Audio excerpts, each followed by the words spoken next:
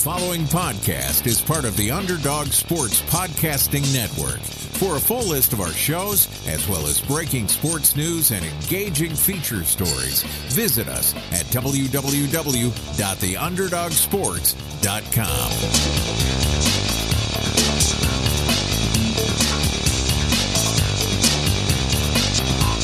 Welcome back to another episode of Create Your Shot. I am Tyler Laurie, and I am joined as always by my co-host, Chris Smalls Angelos, who is mourning the Eagles this fine Monday morning, but he has been kind enough to join us for what I think is our 96th episode. So we've done a ton. And today, Smalls, a guy with a super interesting background, Chris Spatola, former Army basketball player, former Army serviceman, served on Coach K's staff for 5 years at Duke, and now ESPN college basketball analyst, Sirius XM radio host, athletic contributor. He is everywhere basketball is found.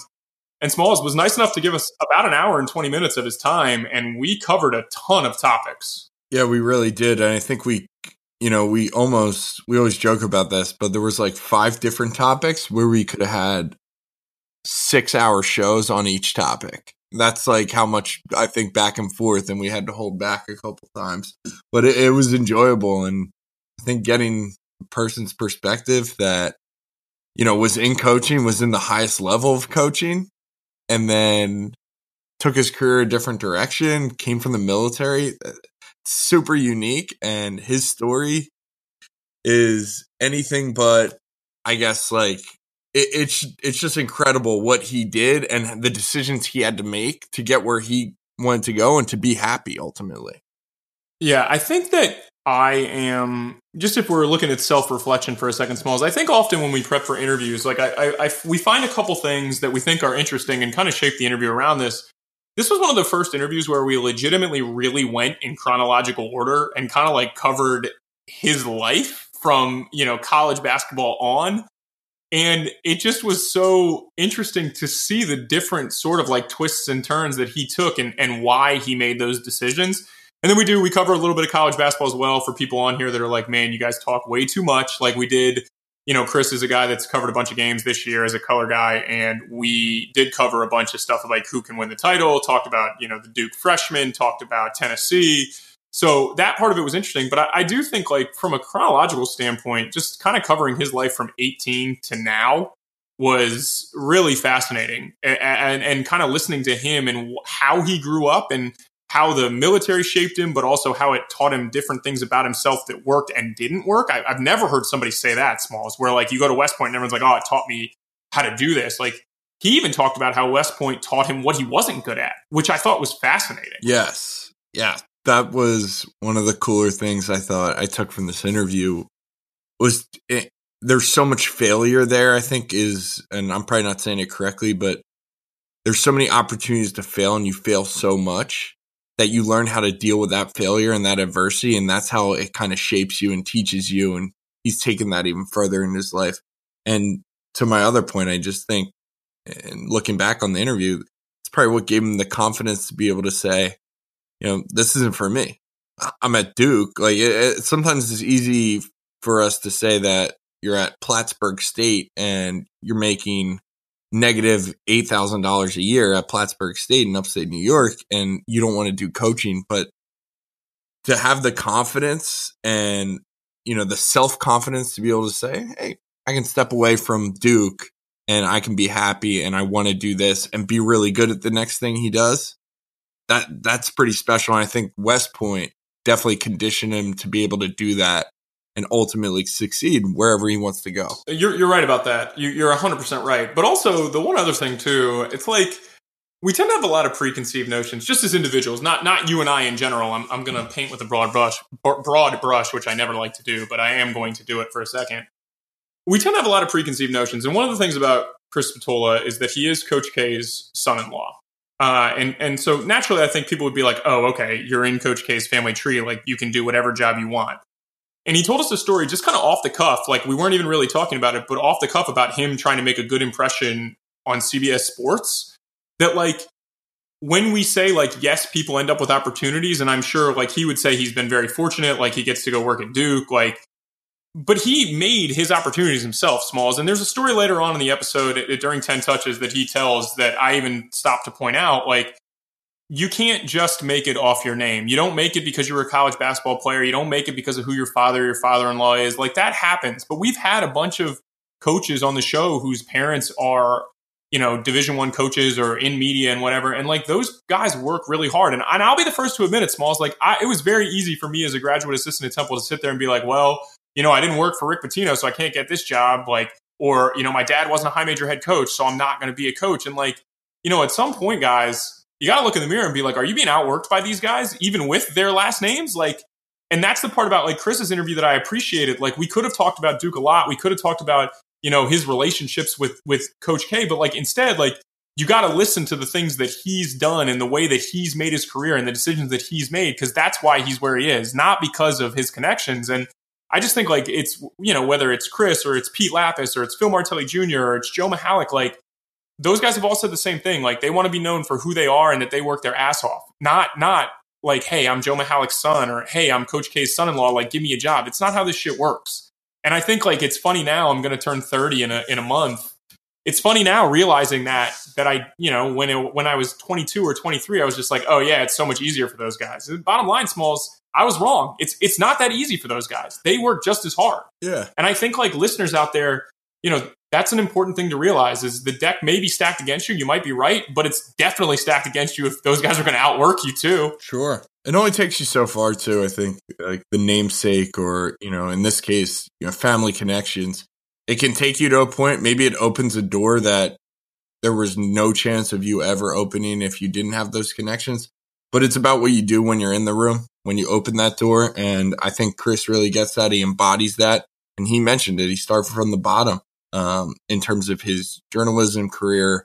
And he worked his way up. And I think he's doing great things. I'm looking forward to hearing more college basketball takes and, as this season kind of unfolds in college basketball.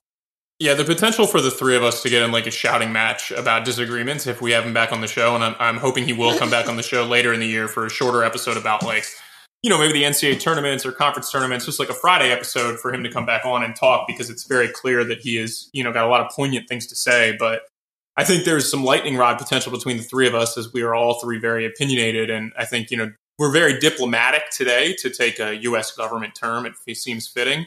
But yeah, I think the potential, Smalls, for us to, shout at each other about, who the number one overall seed should be is definitely there. But, Chris Spatola, awesome guy. Like I said, he's really, worked hard to become a high level analyst on ESPN now, calling a lot of different games. So, you turn it on Saturday or Sunday, you will definitely see him. He also plugged his ACC Today show on Sirius XM Radio. Not a big deal. But really fun interview. And like I said, this is episode 96 from us. So if you're still listening by now, you know what I'm about to say. But if you like what you hear, please leave us 5 stars and leave us a review on iTunes. Same deal as always. If you do leave a review and you screenshot it and send it to us, I will send you a free koozie. We are Create Your Shot on Twitter, Create Your Shot Pod on Instagram, Create Your Shot on Facebook, and Create Your Shot at gmail.com. A lot of ways to get in touch with us. We've had some awesome guests lately. Our guy, Peyton Siva, 12 points, I believe, 6 assists, no turnovers in Alba Berlin's game last weekend. So his first game back. So happy to see that he got the Create Your Shot bump. Joe Mihalik and Penn, they beat Miami, I believe, this past week. So that's a big bump. They play Nova this week on Tuesday night when this airs. So, awesome for Penn. They're definitely going to beat Nova because he's getting the CYS bump, Smalls. So it's like guaranteed. So take all your money and bet it on Penn. But other than that, Friday episode's been a lot of fun winding down with the pick and winners. Smalls goes 4-1 this past week. I'm sure he would have much rather gone 1-4 and had the Eagles win, but we will absolutely talk about that game on Friday. And last but not least, you can hear me on Thursdays on the Underdog Sports NBA show with Xandrick Ellison. So, that's a mouthful, Smalls. I talk a lot, and we talk a lot with Chris Spatola, but please enjoy this week. We talk college basketball, talk his career, talk about his career choices and why. And just an awesome interview. And again, thanks as always for listening, for everybody that's listened through 96 episodes. We are happy to be here, and we're going to keep doing it until they tell us we can't. So enjoy this week with Chris Spatola, and thanks as always for listening.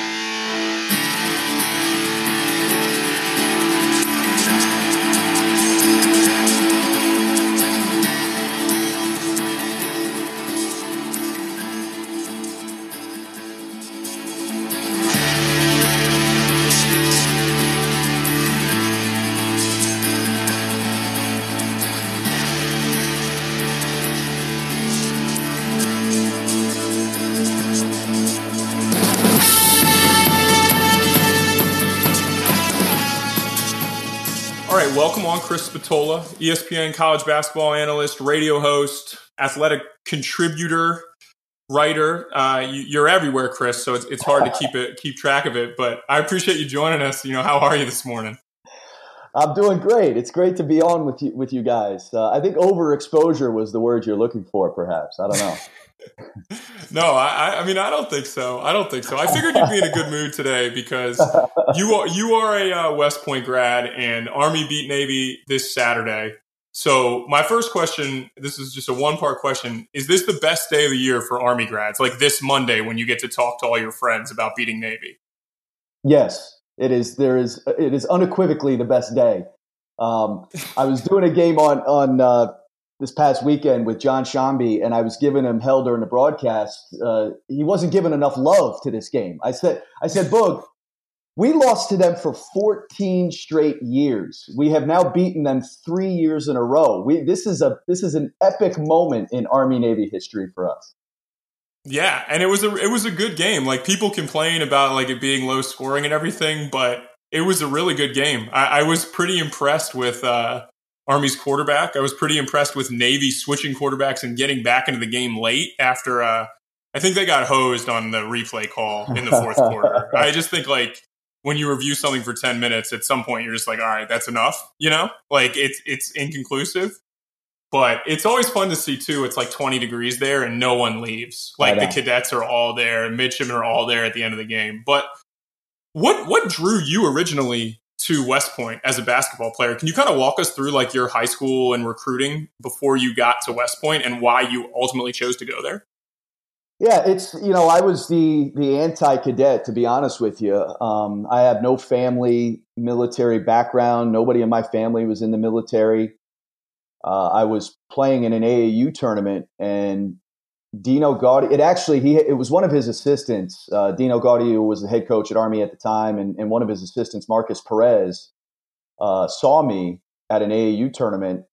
And they just, they started recruiting me, and it wasn't real heavy at first. And part of that was because I wasn't real heavy. I was probably 140 pounds at the time and 6 feet tall and not much to look at. But, they kind of stayed on me, stayed with me. My parents were both teachers. My dad was actually teaching at the time. My mom was a stay-at-home mom. So we didn't have a whole lot of money. So the opportunity to go to college for free was a big part of my college decision process. We went on the visit to Army, and I still give Coach Gaudio hell to this day because he, on the visit, he really recruited my parents. He may have said about 5 or 6 words to me. He really went at my parents hard. And West Point is a beautiful place. So it was, the visit kind of sold us. We got home and my dad said, you are going to go to West Point, right? And it was kind of off from there. And they gave me a chance to go to the prep school for a year. All the military academies have a prep school. So I got to do that for a year and then was up at West Point. So you actually never played for Dino Gaudio, though, right? No. Did you? Yeah, I didn't think so. Was he there with the year you were at prep school and then he left, and then he went to take another job, or did you? Yeah. Did he leave right away? No, he left the year I was at the prep school, and then he went to take another job, and they ended up hiring a guy who I had great affection for, a guy who played for Coach K at Army, a guy named Pat Harris. So, but he recruited me there. He got me there. I ended up 5th all-time leading scorer there, but Coach Gaudio never got to coach me. So you actually mentioned one thing that I thought was interesting, and our listeners may not know this, but at the time that you went to Army, obviously that is paid for, but the Patriot League was still no scholarships, if I remember correctly. Yep. And you were actually featured in a book, Last Amateurs, by John Feinstein. Really good book. What was kind of that like for you as a college student? I mean, I'm sure you've probably read it and cringed at some of the things that people said, but that specific part of your career when you had a guy following you around on some teams that were good in the Patriot League, but what was that like? It was pretty surreal, to be honest with you. And it started from the idea that I had grown up reading John Feinstein's stuff. Like I had read Season on a Brink, just an iconic sports writer at the time and still is. So, I don't know if it was the military humility, if it was just my general humility, but I was like, why is John Feinstein writing a book about this league? Like, why would John Feinstein and a publisher dedicate this amount of time, money, and resource to cover the Patriot League? And when I sat down with John for the first time, and it was before the season, and he went around to each school and interviewed, the captains of the teams and interviewed some of the players on each team, his reasoning and his rationale for doing it made a ton of sense. It was a league that was no scholarships, as you pointed out, except for the military academies who thank you, fellas. My education was paid by your wonderful tax money, but it was, his premise was great. And it was an opportunity, he said, to report on a league where players were playing just for the love of the game. And it is a great book. But having John around for certain games and in the locker room while you're doing stuff and reporting on all of it, and then the ultimate product was pretty surreal. It was really cool. What was the biggest challenge for you when entering, West Point? And I can imagine that's kind of a shock for you specifically because you don't, as you mentioned, have that military background, or, you weren't that sold on it maybe initially. So what was the biggest challenge for you? It's hard to nail down just one. And I think that's probably the crux of my answer, is that there are a lot. Like, you are confronted, and that's part of the design of the military academy, is that you are confronted on all fronts by adversity, by opportunities to fail. So the thing, everybody assumes it's getting yelled at. And there were times where, like, I'm a plebe at West Point and I've got a sophomore who's probably 6 months older than I am. And really, in most cases, probably not, because I spent a year at the prep school, and you're getting screamed at. And so, there were times where I'm like, yo, dude, like, chill out. And that was tough, but the getting yelled at and that type of stuff didn't really bother me, because my dad was my high school coach, and he was a tough old school kind of guy. And I had kind of lived in that world. But it's the schedule, the getting up early, the grind. The academics there are incredibly tough.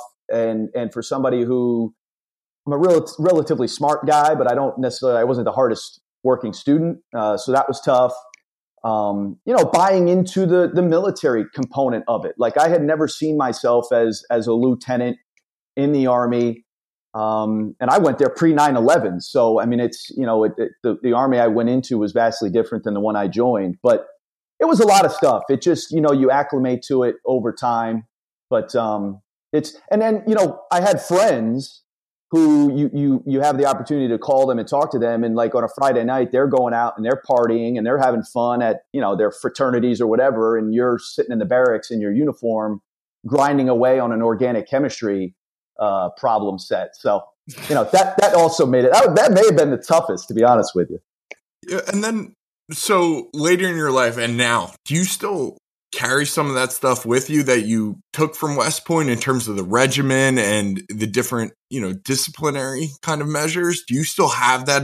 That's still instilled in you? Or are you still waking up early and things like that? Yeah. There's a lot you can't get away from.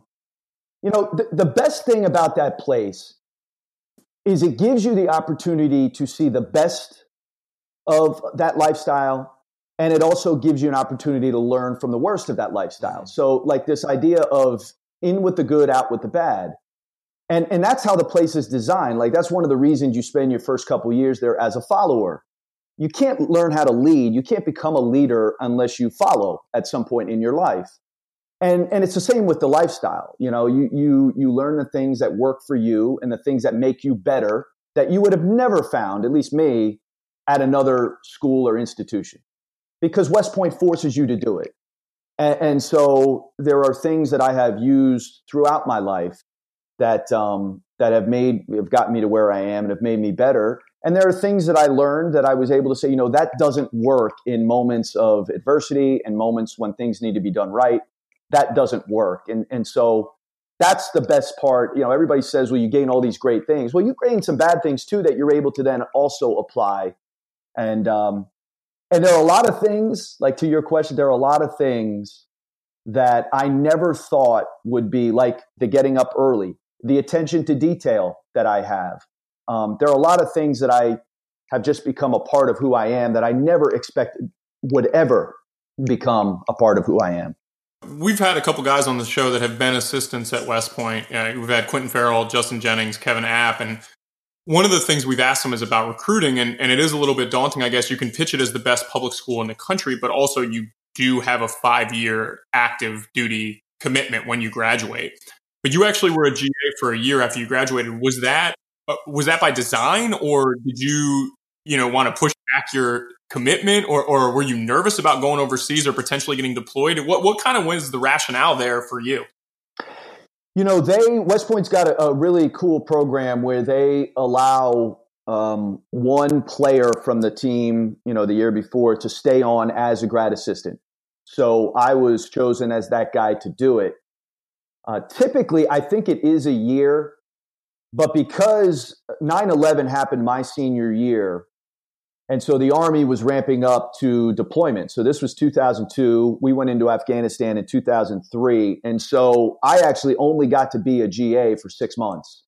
The Army, really? So the Army basically said, look, we need you. You need to get off to your field artillery basic course. And so that'll be the end of your grad assistant period.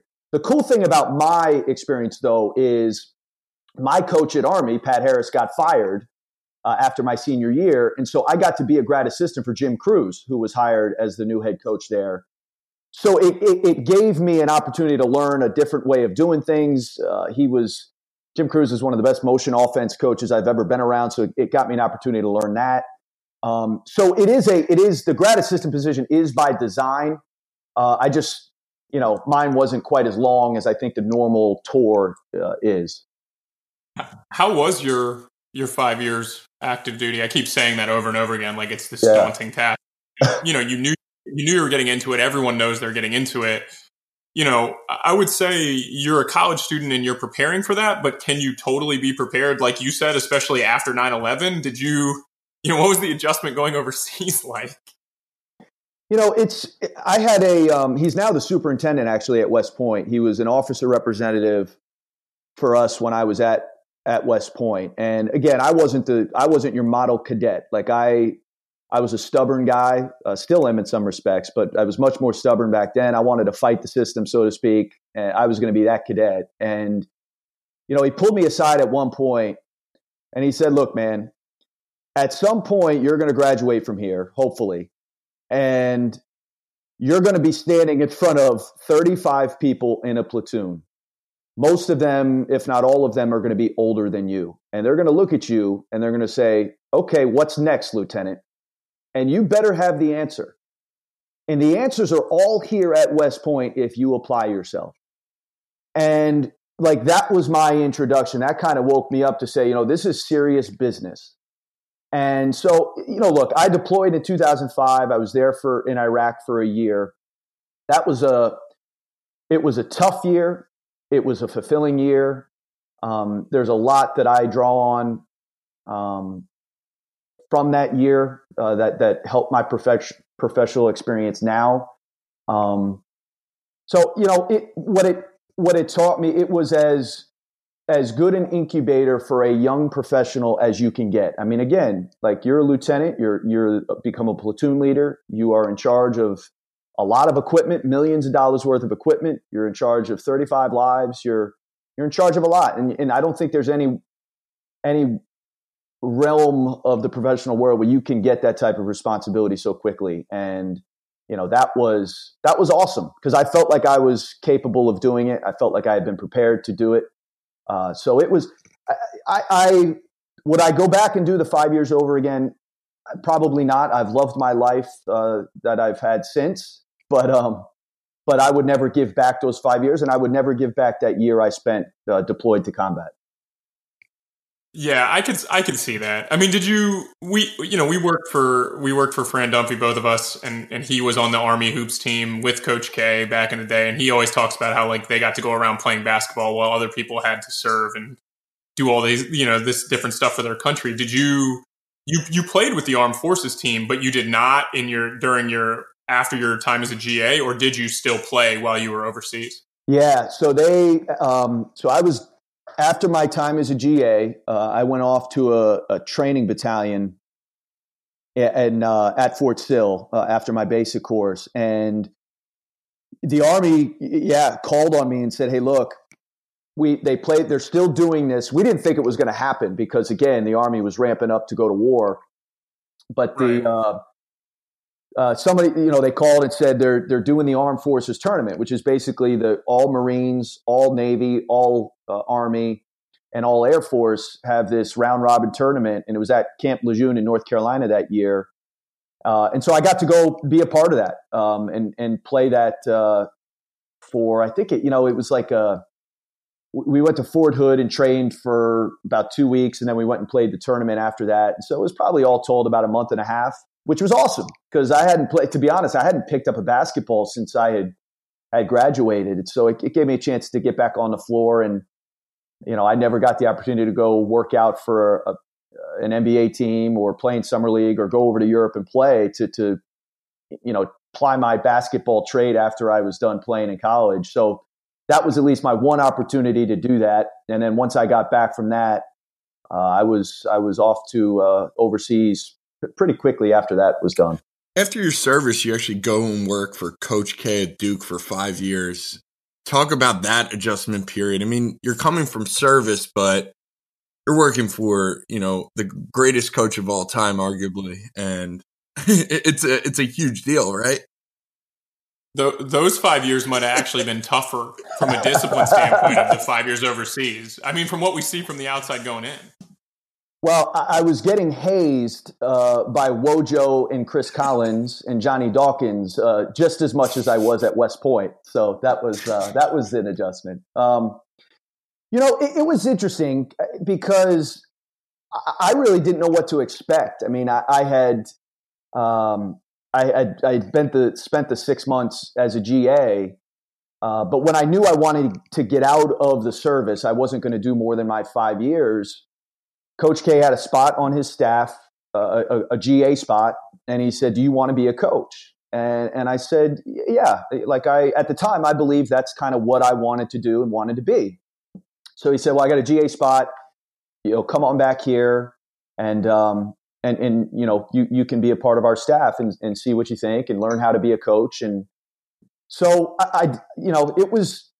it was unbelievable. Was it an adjustment? Absolutely. There was a period of sort of adjusting from the military life and all that goes on with that. And it's certainly a different lifestyle. It's certainly a different disposition towards your job and profession than being a coach was.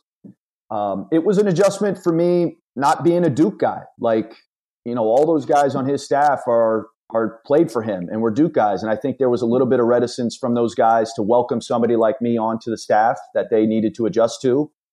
Obviously you guys know my relationship to Coach. So I think there was, a hurdle that I don't think Coach would have ever brought me back if he didn't think I was capable of doing a good job. But there was a hurdle that we had to get over as far as that goes. So it was not easy. And everybody who is adjusting or trying to do something, a profession follow on, especially veterans. It is not easy adjusting from the military to a new profession. And it was just because I was at Duke and working for a guy like Coach K, it was not easy at first.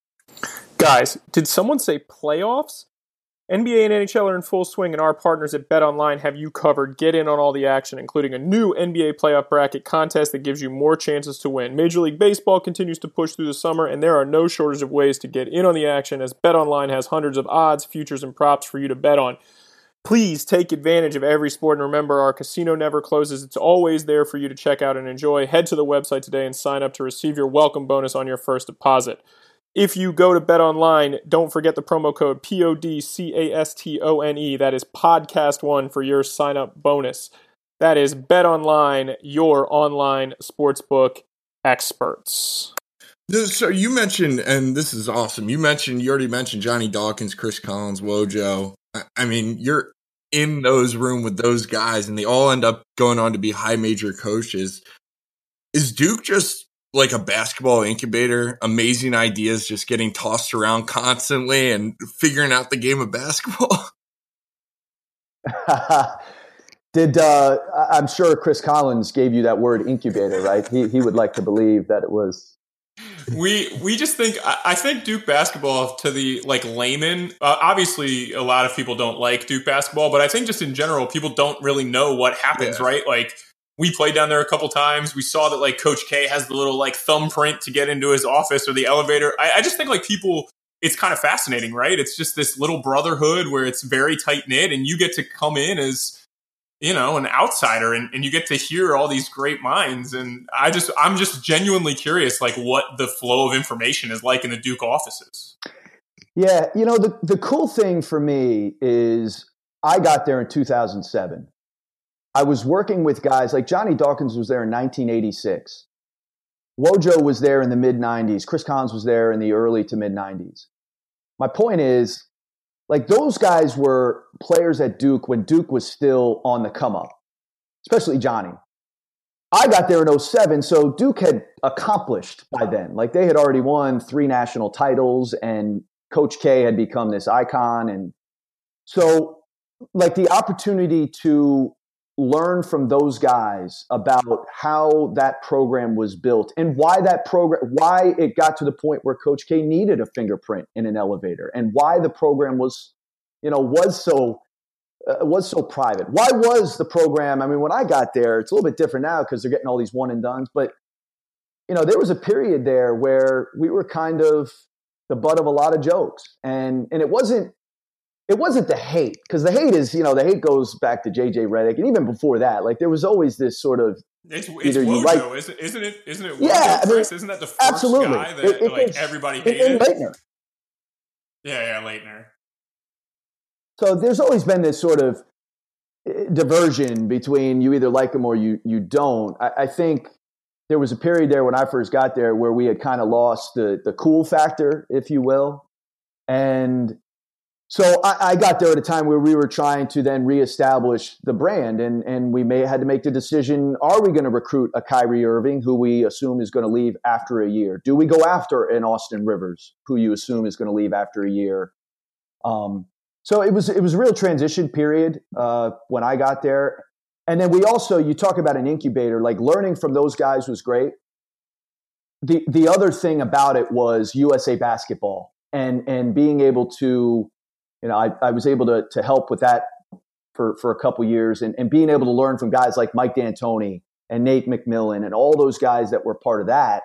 You talk about an incubator, like you can't put a price tag on that period either. So even closer, getting closer to the situation, you're actually Coach K's son-in-law. Were you intimidated with that whole dynamic? Like, was he ever intimidating to you, or did you feel like you had that relationship with him that it was all good, or did he turn into kind of like a scary father-in-law?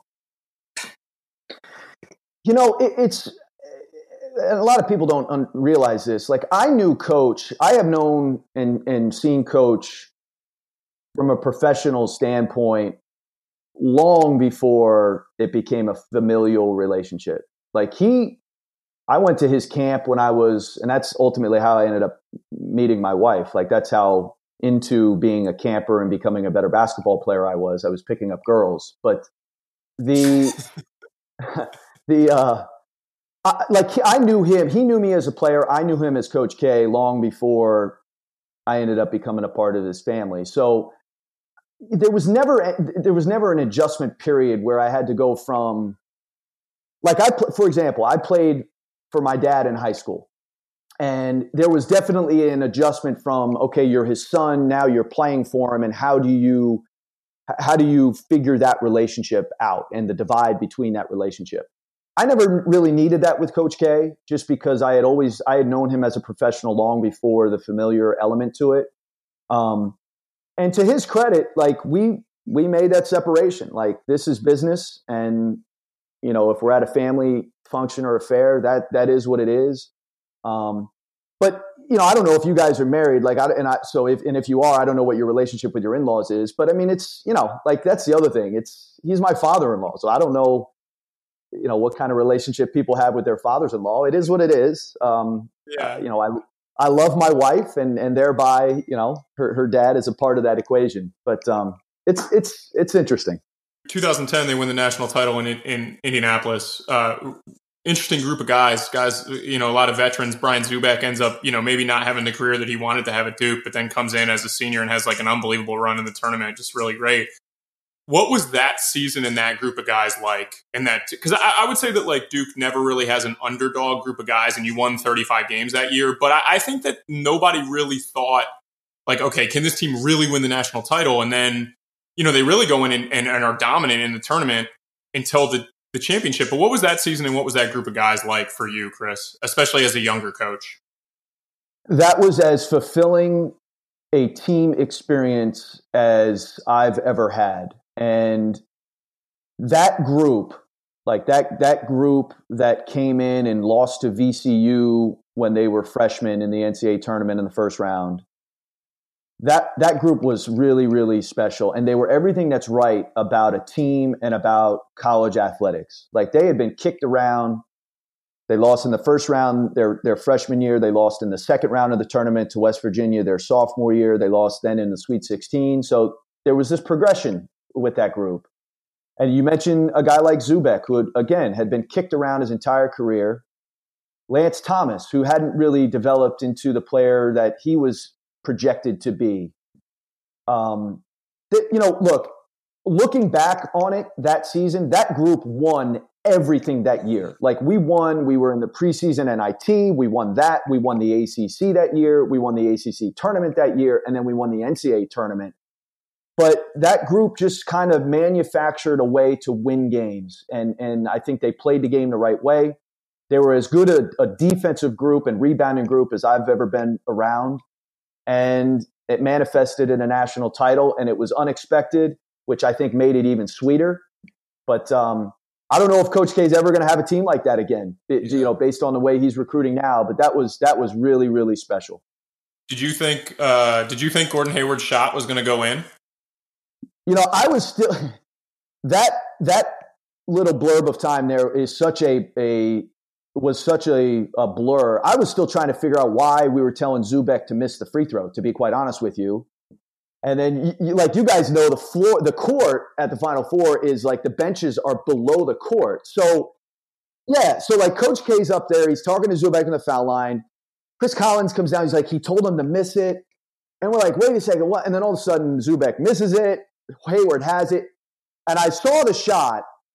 And in my head, and as quickly as this can go through your mind, I'm thinking, well, that's destined to go in. Like, this is Butler in Indianapolis, right? It's like it's ordained to happen. And so there was a split second where I was like, man, that thing's going down, and then it ricocheted off. But again, that moment, like, there was so much going on in our mind that it was hard to process it all. I think watching at home, Chris, like, I didn't realize how close the shot was in real time. Like, I think when I saw the replay, I was like, oh my God, like that almost was a buzzer beater to win the national title. But like, in real time, I think I was just like, it's not going to go in. And then you watched it and you were like, whoa, like, you must have had like your heart in your throat. It must have been one of those like slow motion type moments. And the crazy thing is, if you go the possession before, when Zubek actually gets fouled, which puts him to the line, Gordon Hayward had a baseline shot that just hits off the back of the rim. Like, I'm telling you, and I think that had to have been to tie the game, maybe, or no, I think to take the lead, because Zubek's first free throw put us up too. So, I mean, Hayward had a shot to give them the lead that, I mean, just hits the back of the rim. But that was an amazing, amazing championship game. Aside from the fact that you had the two teams that were in it, like us with our group, and then Butler and their run, and then the way that game finished, that was an unbelievable championship game. It really was. But you end up leaving coaching. What brought you to that decision, making you leave coaching and maybe start a career in journalism? It just wasn't for me. And people think I'm crazy. No, we don't. We understand. Yeah. I mean, it just, leaving Duke and, wow, you got a golden ticket, and it just wasn't for me, man. And you at some point you look at your life 5 years, 10 years, 15 years down the road, and you're like, is this, and you look at where college basketball was, and recruiting is a big arm of that, and I never liked that part of it. And you're like, is this where I want to be? And I'm not going to be at Duke forever. Like at some point I'm going to have, State U on my polo shirt at recruiting events. And, then you got to, and it's like, do I want this for me? Do I want this for my family? Quality of life and I think being in the Army and deploying and quality of life, you value that. It became very important to me. And so I actually went to coach Kyrie's year, actually, in 2011. And I said, I don't know, coach, if this is for me. I think I may want to try something else. And he said, well, give it another year. See how you feel after this coming season. We got Austin coming in. We'll, see what you think. And so I did give it another year. But it's just, look, I'm grateful that I did it. It informs so much of what I do now in the business. Got a chance to win a national championship. I mean, God, that's a lifetime experience. But but ultimately, it just wasn't for me. I think that says a lot about you as a person too, because and it's funny how you mentioned like people look at it like, whoa, you're giving away the golden ticket, but people don't understand like when you're in that, and it might not be for you, and it's so difficult to look at it on the outside in when you don't know it. People don't understand it's day after day. Like you're recruiting all the time, whether it's on the phone, whether you're at a game and you're not seeing your family for the majority of the year. And to realize that, hey, this isn't for me, and to get out and to get your quality of life, that's important, because 10 years later, if you stayed in for 10 more years and you're kind of looking at your life and you're not happy with it, I mean, what's that worth?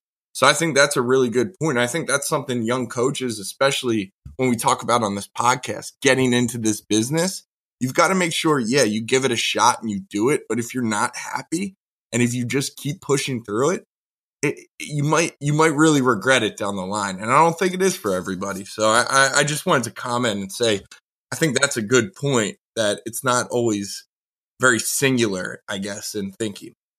And I would say, Chris, too, I think your mindset of like, you did it for, 4 years. You said, I don't think this is for me. Coach K says, give it another year. You do, and you realize it's not for you, is different than a lot of coaches as well. Because I think guys are just like, all right, well, what am I supposed to do other than this? Mm-hmm. But your background kind of sets you up to be able to do a lot of things. And you end up in this career where you get to be a college basketball analyst, which I think a lot of people think is super cool. It's maybe people think it's not as cool as like being on the podium and accepting a national championship trophy. But I think it's cool. Like what drove you, to journalism and ESPN and things like that? And kind of how did that start? And how long did it take you to get to a point where you felt comfortable in that role? Yeah, it's a great question. I mean, I wanted to still stay in basketball in some capacity, or at least in sport. And whatever I was going to do, I wanted the opportunity at some point. And, again, people see me now and they think, oh, well, he just kind of arrived at where he's at. No, I started from the bottom. But I wanted the opportunity at some point to have a voice and be able to express that voice. And so, the medium of broadcasting, and the opportunity to write, the opportunity to be on the radio, was something that, again, people say, well, you're crazy. I mean, it's a very competitive business. How are you going to get into that? And I just started, cold calling some folks, and ended up being able to get a meeting with CBS.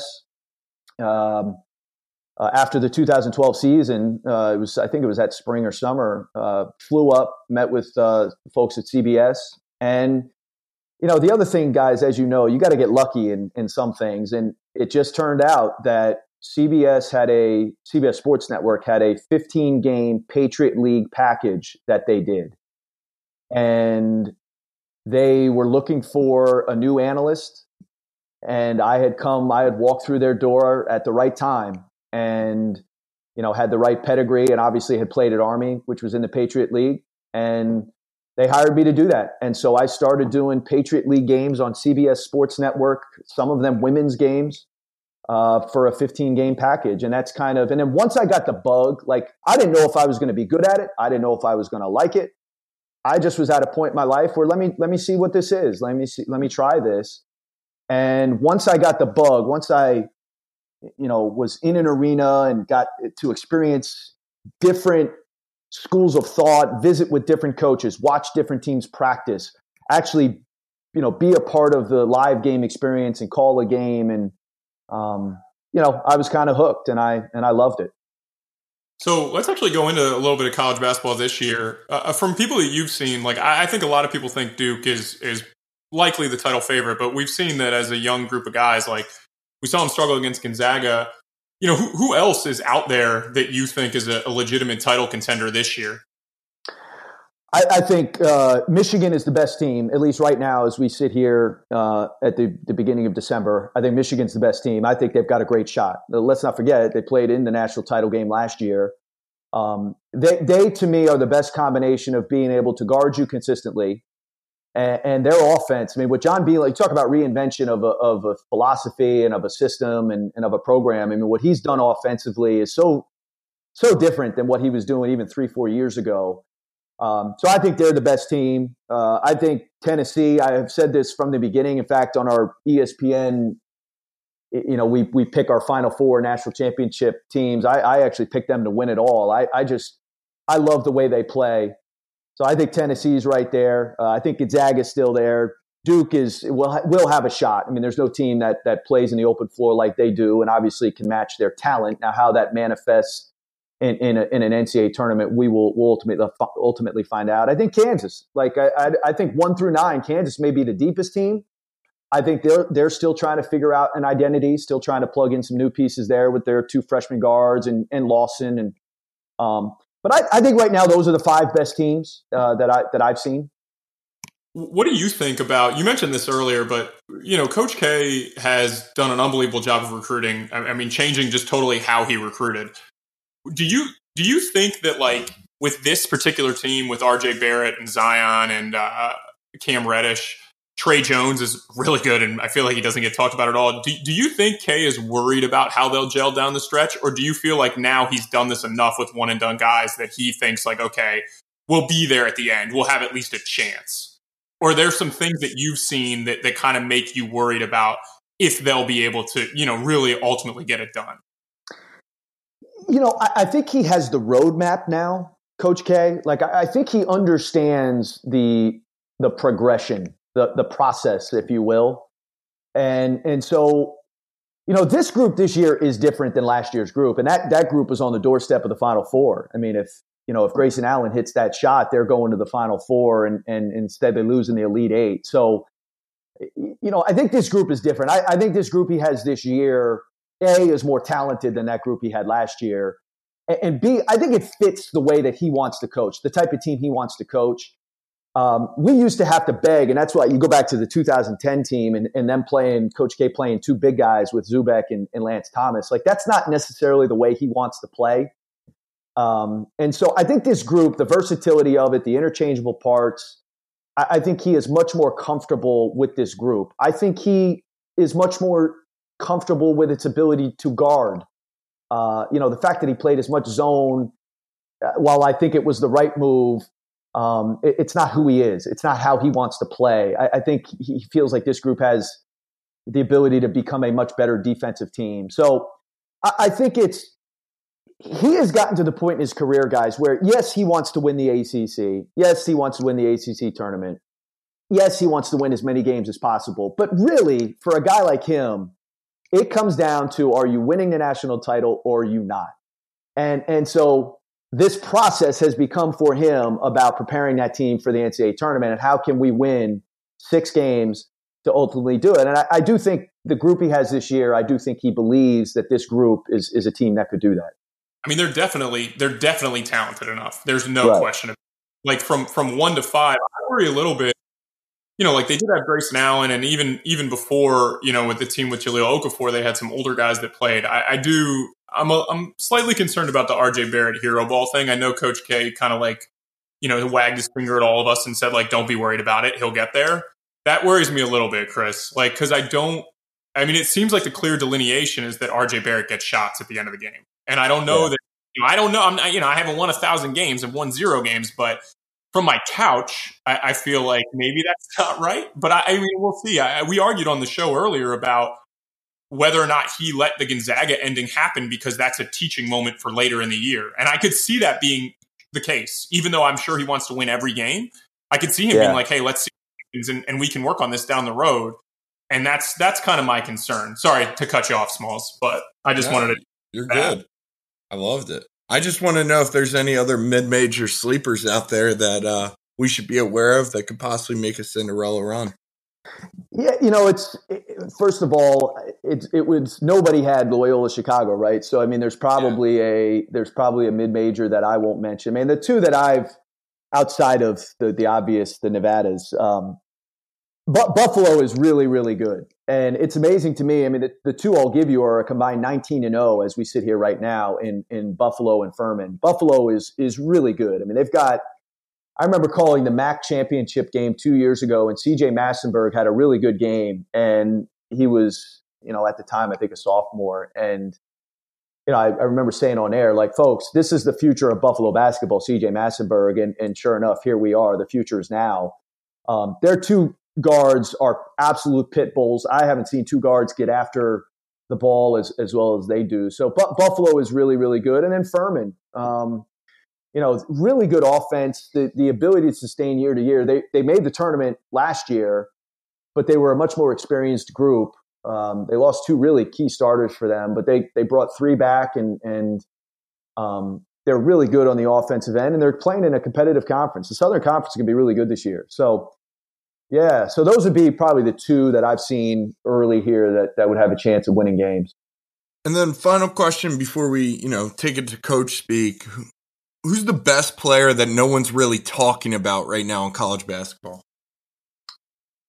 Wow. There's the guy that I would probably want and I would go to battle with any day of the week is Grant Williams from Tennessee. Is he the most talented? Probably not. Is he the best pro prospect? Absolutely not. Is he the best college basketball player that I would want to go to battle with? Yes, indeed. Like I would do better. And I've followed this kid.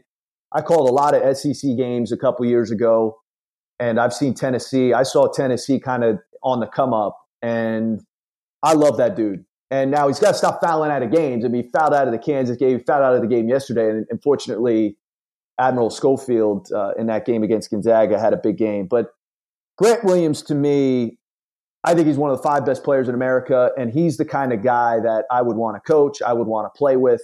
That would be my guy. When I was at CFC, we were recruiting Grant Williams as like CP3, and he was potentially going to go to Harvard. And I remember when he committed to to Tennessee, I thought that was a level up. Like I saw him in AAU. I wasn't sure he was good enough. I knew the motor played, but I wasn't sure if he was like even 6'7". And they've sort of created this team, and this is a credit to Rick Barnes and his staff. But they just don't ever stop. They never take their foot off the gas. Like him and Schofield are unbelievable leaders. They've worked so hard. Their culture is ridiculous. Now, I said at the beginning of the year I didn't think they had enough scoring to win the title, but I mean, just they took Kansas to the wire. They beat Gonzaga yesterday. Like, I mean, it's that argument's running a little bit thin for me. But Grant Williams is just unbelievable. Like, he plays so hard, and he's like apparently just a great kid too. Just an awesome kid, like a great leader, great captain. I do want to get into something that you said. We're going to do Coach Speak a little differently. You do write sometimes for The Athletic, and you had a pretty like powerful article, I would say, last year about about the college basketball investigation. And I kind of wanted to get your opinion on it now that we're not quite a year from that article. You wrote this on February 19th last year, and it's today. I'm not even sure of the date. I think it's December 10th. So almost a year, where you said it's time to root out the cheaters in college basketball. It's time to expose the dirty laundry. House cleaning's been long overdue. I'm not going to go into the entire quote that I wrote down, but how do you currently feel about how the investigation's played out? And what do you think about the landscape of college basketball today as opposed to about a year ago? I don't think it's any different, to be honest with you. I mean, I think the FBI investigation may have acted as some level of a deterrent. So it may have scared people straight for a period of time, and maybe that sustains. But my thing has always been, and that's kind of what I was saying in this quote here, and I've said multiple times on different outlets. If we don't have a system that roots out cheaters and then keeps them out, then you're always going. Then we're incentivizing the cheating that does go on. Do I think it's widespread? No. Now, I don't think it's a blip, but I don't think it's widespread. I don't think it's rampant in our sport. I do think there are cheaters, and I do think there are cheaters who have been caught and then have been rehired at other schools. I mean, I think Kelvin Sampson is a great coach. I do.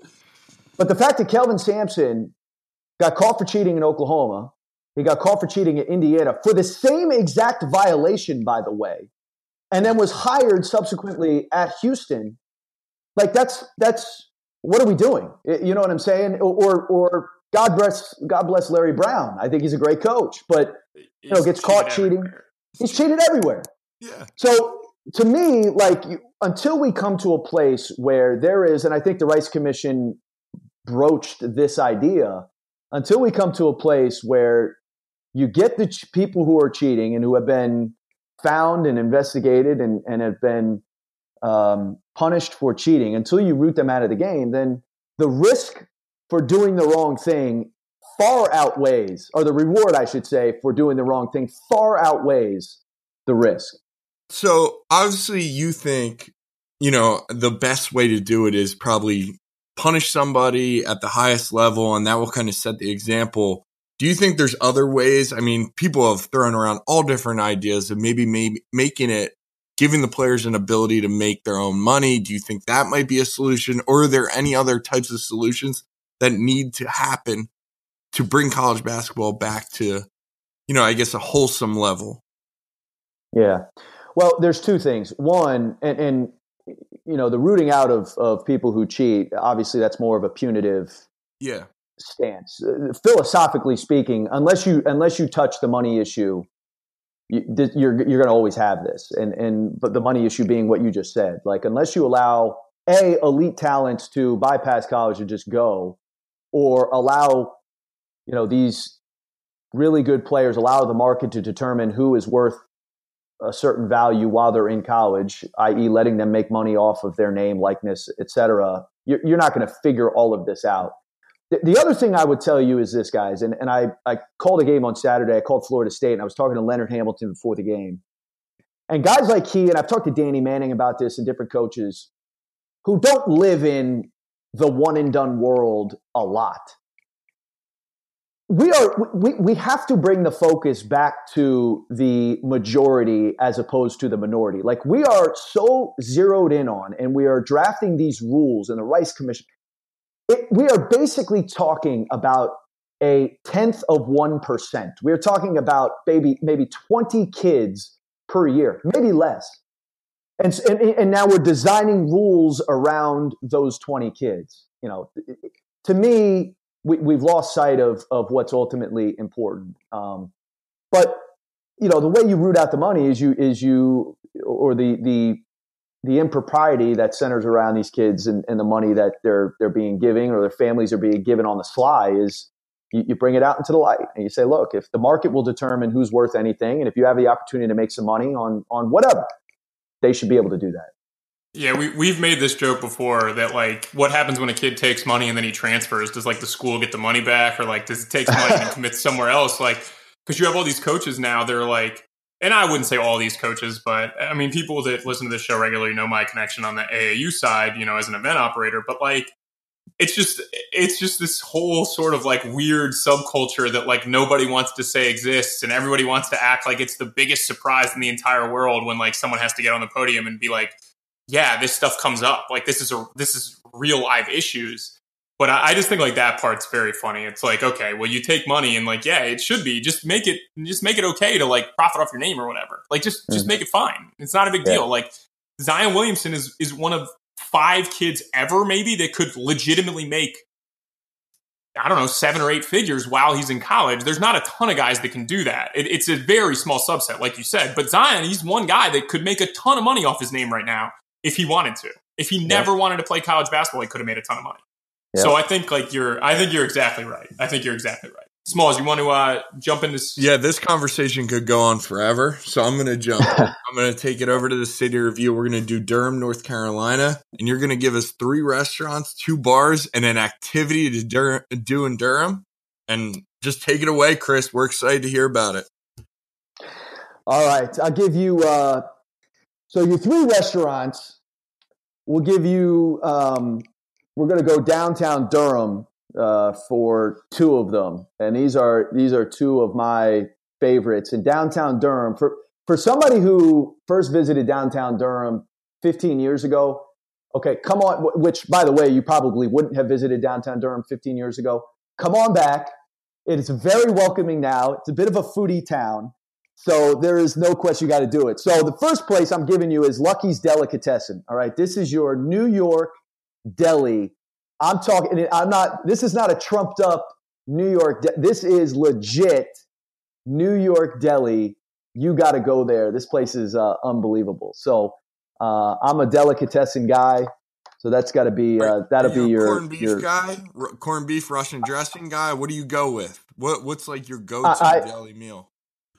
I'm an Italian sub guy. So give me the gabagool, give me the salami, give me the provolone, give me the I can't go in there asking for cornbread as an Italian. Yeah, for sure. Little peppers, little onions, a little oil and vinegar, throw it all on. The works is the works. In Philly, baby. And then, to stay on that theme, unfortunately, I'm going to give you I'll give you one other steak place. It's called Nana Steak, and it's right next to the new Durham Performing Arts Center, and it's unbelievable. It's a steakhouse. It may be the best steakhouse in Durham, and phenomenal.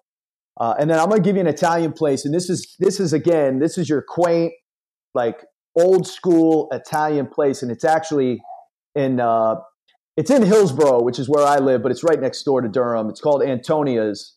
Awesome. It's family owned, just real quaint Italian place. I took Billis there one time, and it's one of his favorite places now too. So good spot. Wait, can we ask you a question about Jay Billis for a second? Not to like throw him under the bus or anything, but is there a time when you're just like sitting at the table and he just has like an alarm go off and he has to rail against the NCAA, like he's contractually obligated to do it like every 6 to 8 hours? Because I'm not saying that the things he says are wrong. It's just like now I feel like I turn on the TV and no matter what I see him at, like him just crushing the NCAA just has to come up. It's like clockwork, I think, Chris. And I like it too. Well, I think Jay has become the preeminent voice, certainly for those who speak in college athletics on the amateurism piece. And so I think, there's a passion that he has for the discussion. I think there's an audience that wants to, when there is an issue that comes up, there's an audience that wants to know what Jay thinks about it, understandably so.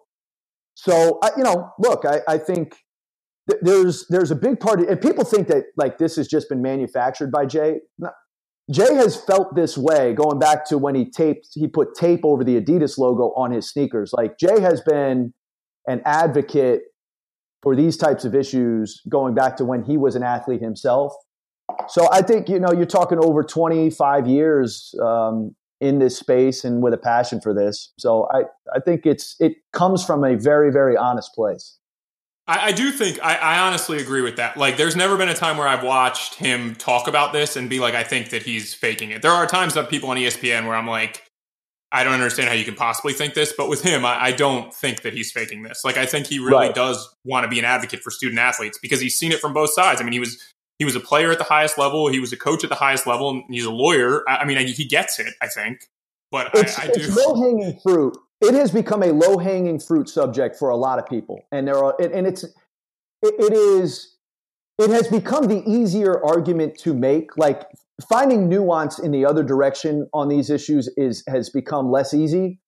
But again, for Jay, it has been there for well over 25 years. He has made most of the arguments, framed most of the arguments that people are now glomming onto and making themselves. So that's why I respect the job. Now, look, is it too much? Well, look, what's not too much in the media space now? But I think there is a lot about everything that Jay says about this that comes from a very genuine, authentic place. All right, getting back to City Review, we just need 2 more bars, and we can talk about Jay Bills. We can go to both these bars in succession. We'll just talk about Jay Bills for 8 hours, and you tell me activity. All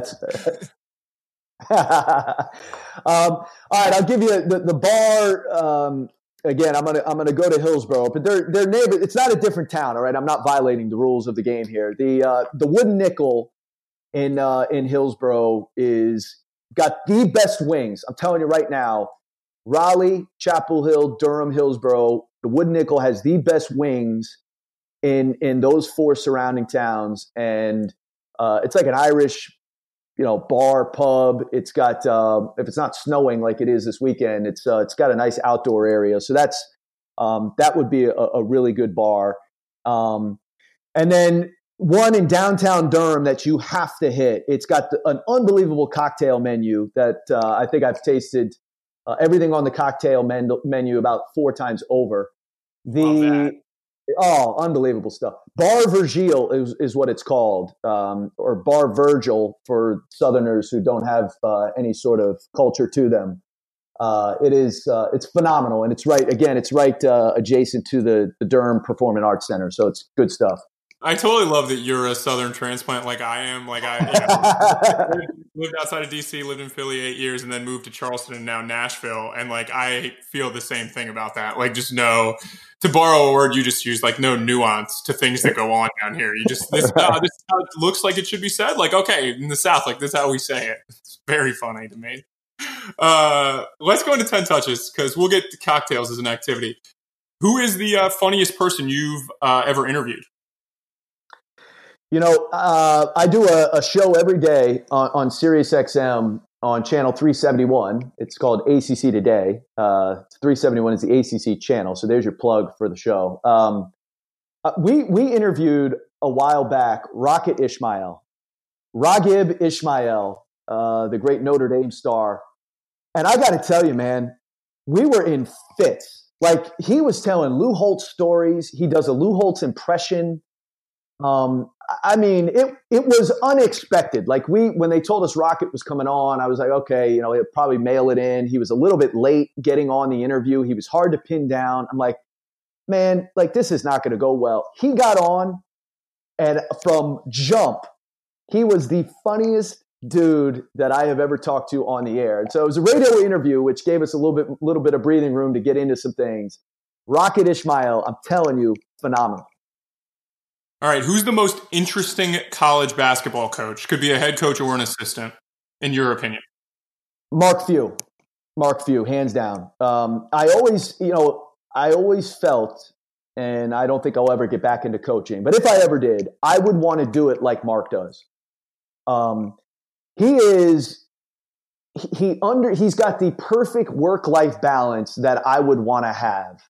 He's got the perfect temperament that I would want to have. Now, he's competitive as a son of a bitch. Okay, it's like don't let the Birkenstocks and the cool demeanor and all that fool you. He is as competitive as anybody I've ever met. But he's so good in a practice. He's so good with his players. When you talk to him, he doesn't necessarily want to talk basketball. He wants to talk other things. Like he is the most interesting guy I have met in this profession. Yeah, when I worked for Doug Wojcik for just a couple months before all that stuff went down at College of Charleston. And he always said like he went and visited Gonzaga, and he actually went and worked there after, I think, as a volunteer just for a year. But he said he went to Gonzaga and he was blown away at the way Mark Few handled all the things that he did. Like he would be fishing with his kids and he would just call the assistants and be like, you know what, I'm not going to make it for this 1 hour workout today. And it just wasn't a big deal to him. Whereas like other coaches would like freak out and he just said like his ability to kind of understand like what was important in his life and in the long run was unparalleled. And he told me he thought like every coach should go spend a couple days with Mark Few for that specific reason. Like I've heard that before. This could be interesting because of your time in the service, but what's your worst travel experience? Yeah, well, I'll give you one in this business I'm doing now, and this was my first or second year with CBS Sports Network, and I would like to think that I would still do this now. In fact, I know that I would, but I was so desperate to make an impression and do a good job, and I was so grateful for the opportunity to call a game that 2 years ago I was supposed to do a Lehigh. I think they may have been playing Bucknell, but it was a game at Lehigh, and there was bad weather here in Raleigh, and there was like weather up the East Coast, and so my flight, I was leaving the day before, and my flight got canceled. So I decided that I was going to drive on a good day, good weather, it would take me probably 7 hours to get from North Carolina to Lehigh. It ended up taking me probably 11 hours, I think, that time. And I drove. I said, screw it. Told my wife, I'm just going to drive there. I can't miss this game. I got to do this. This is what I'm doing now, and I got to make an impression. So I got in my car and I drove through some horrible weather from North Carolina to Pennsylvania, and ended up getting there, almost close to midnight, and then but got up the next day, called the game, and but that was a miserable experience. That's the stuff where people say, like, hey, you had an opportunity because you were a former player, your Coach K's son-in-law, like, you obviously were going to make it. Like, that's the stuff that people don't know about. Like, when you say, like, look, I have to make an impression, and it's important to you and, like, your sense of pride. So I appreciate you telling us that story. What are you currently reading? And if you have time, what are you currently binge watching? Yeah.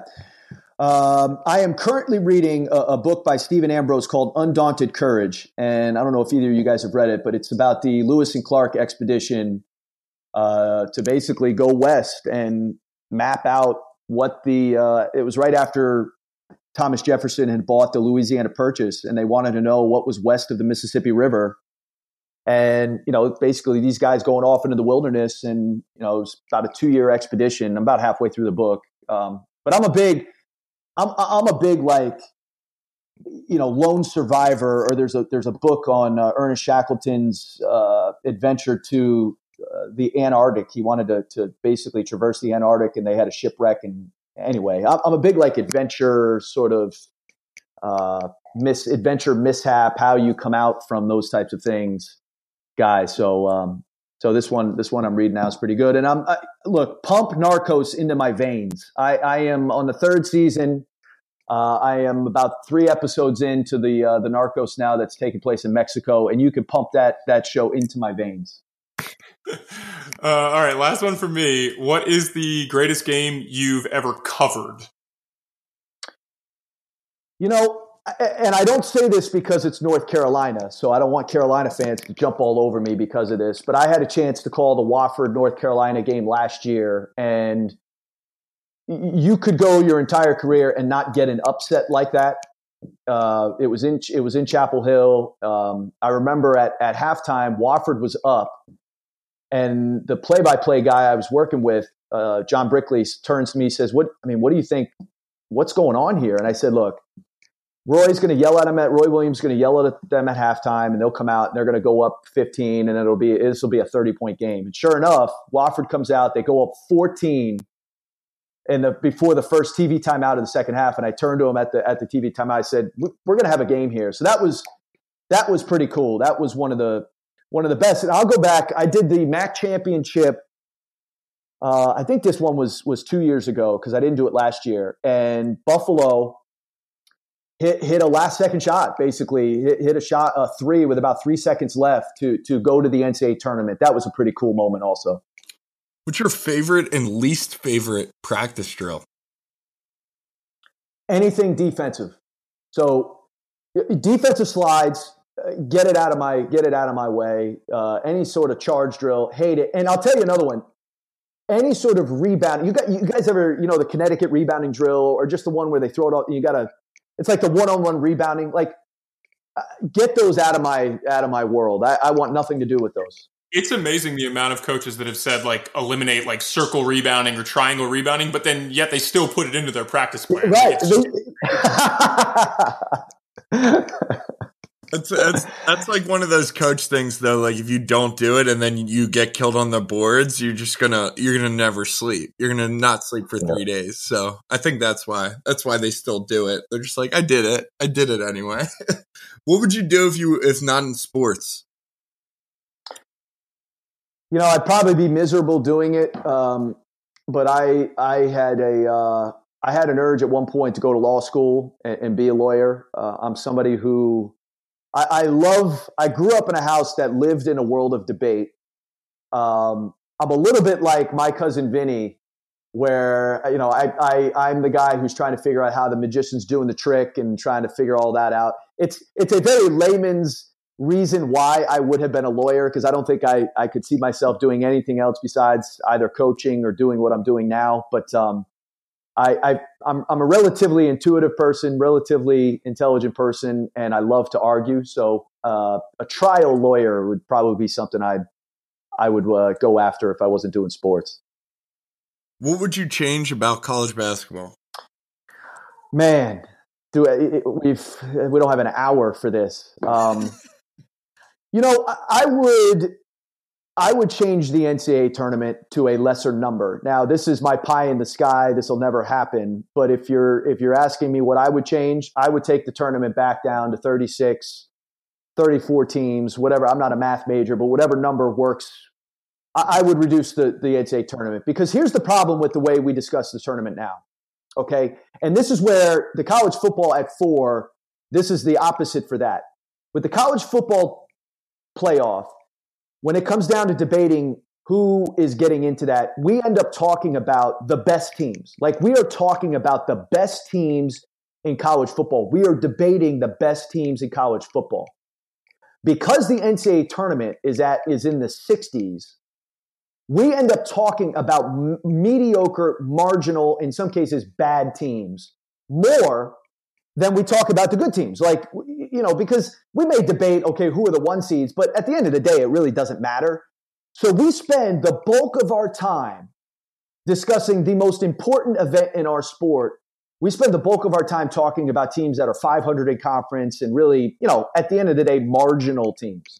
Yeah, you're talking about like a bad bubble. And I do think the one thing I will say is a disagreement, but not to start an argument, is like there may be good mid-major teams that get matched up against, but bad high major teams. Like we don't know if Middle Tennessee, they had like 30 wins and they wouldn't have gotten in the tournament. Or this year, Loyola Chicago, who's not playing great.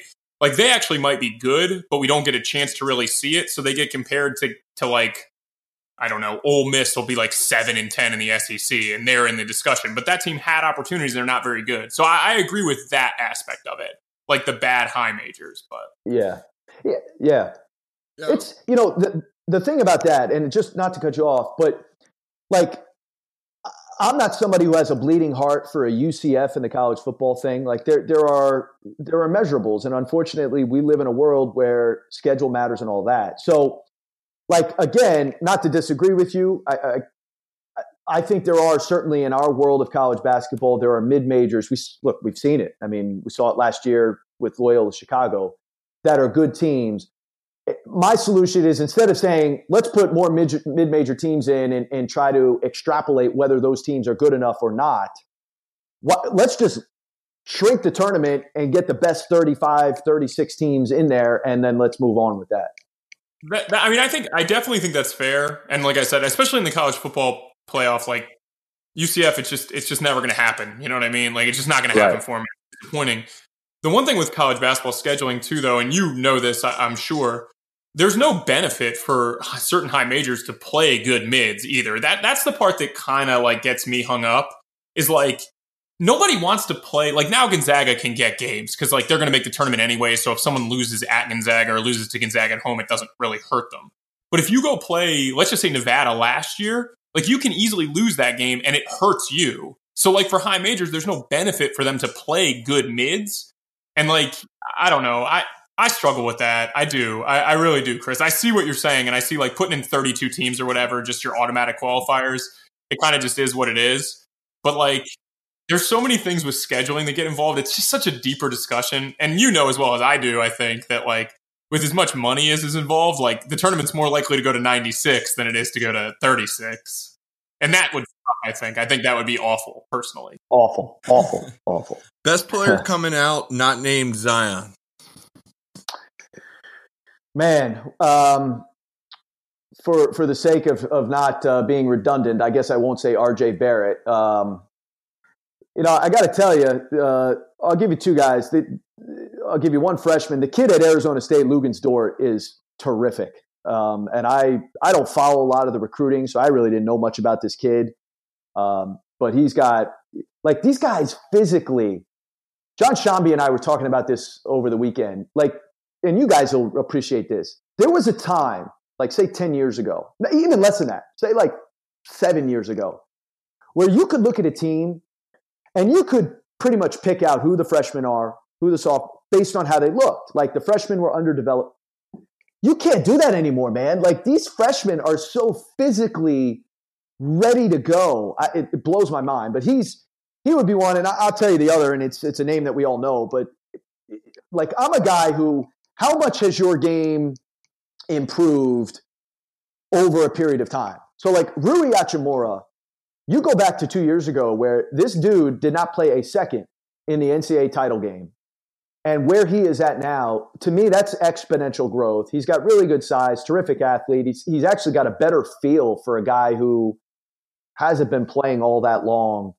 I think he has a chance to go real high because, again, he has gotten so much better, and I think will only continue to get better. Last question here. You have a hidden talent? I will crush anybody, and you can mark this down, at a game of Seinfeld trivia. I know every episode verbatim, and I'm telling you, and I'm talking deep cut Seinfeld trivia. I will go to town on anybody. So a little known fact, a guy I used to work for, Coach Herb McGee, knows almost everything about, like, we used to just sit in his office and he would just go through Seinfeld, just be like, you remember this episode? I'm like, I'm 23 years old and like I hadn't watched Seinfeld since I was 11, and he was just boom. So I'd like to see, that would be a good matchup. Little you versus Coach. Bring it. And then, bring it. Tell the shot doctor to bring it. I got it. Challenge issued. Two future podcast guests for us. Man, I don't know if you're limiting me, but we again, I'll go back to a guy that I brought up earlier in the show, the superintendent at West Point. I don't know if you have any military guests on or not, but if you were ever able to get this guy named Daryl Williams. He's the first African-American superintendent at West Point in the school's 212-year history, which is an incredible fact in and of itself. But he actually spoke to our seminar, our college basketball seminar at ESPN before the season started, and brought the house down. And he's got a great perspective and a great guy, a guy that I really respect. And then you've already had my guy Matt Langle on. So otherwise, I would have thrown my man Langle out there. All right, last segment. Same two questions for every guest. We call it parting shots. Chris, what's the best advice you've ever been given? I got to give you two, and one of them was from my time in the service. This is a military. It's a military thing, and it's really an Army Ranger, Navy SEAL kind of a thing. But it permeates throughout the Army, and I heard it at Beast Barracks when I was a plebe at West Point, and it was when you think that you have reached your max, when you think you are all tapped out, that you've given everything that you have, you've really only given 40% of what you're capable of giving. And, it obviously applies to, to the military and to that lifestyle and something physically that you're doing. But I think it applies to any walk of life that, we're all we're all fatigued at some point. We all have a laundry list of things we have to do. We have family obligations, whatever. When you think you're tapped out, you're really only at about 40%. And I use that every day of my life. And then I'll give you one other. The other thing, and this is an old Skip Prosser adage, but when I was doing a Lafayette Navy women's game when I first got into broadcasting, and sounds like a real barn burner. Yeah, real barn burner. This was I had come from being on the bench at Duke, and I was doing live. And I had a friend of mine call me, and we were talking. He said, "What are you doing?" I said, "I'm about to do a Lafayette Navy women's game." And he said, "Hey man, kill it where you're at. Kill it where you're at." And I'm telling you right now, boys, like I have used that, and I've kept that in my mind. And I've used it in talks that I give and speeches. Like, you never know who's watching. You never know who's listening. You never know.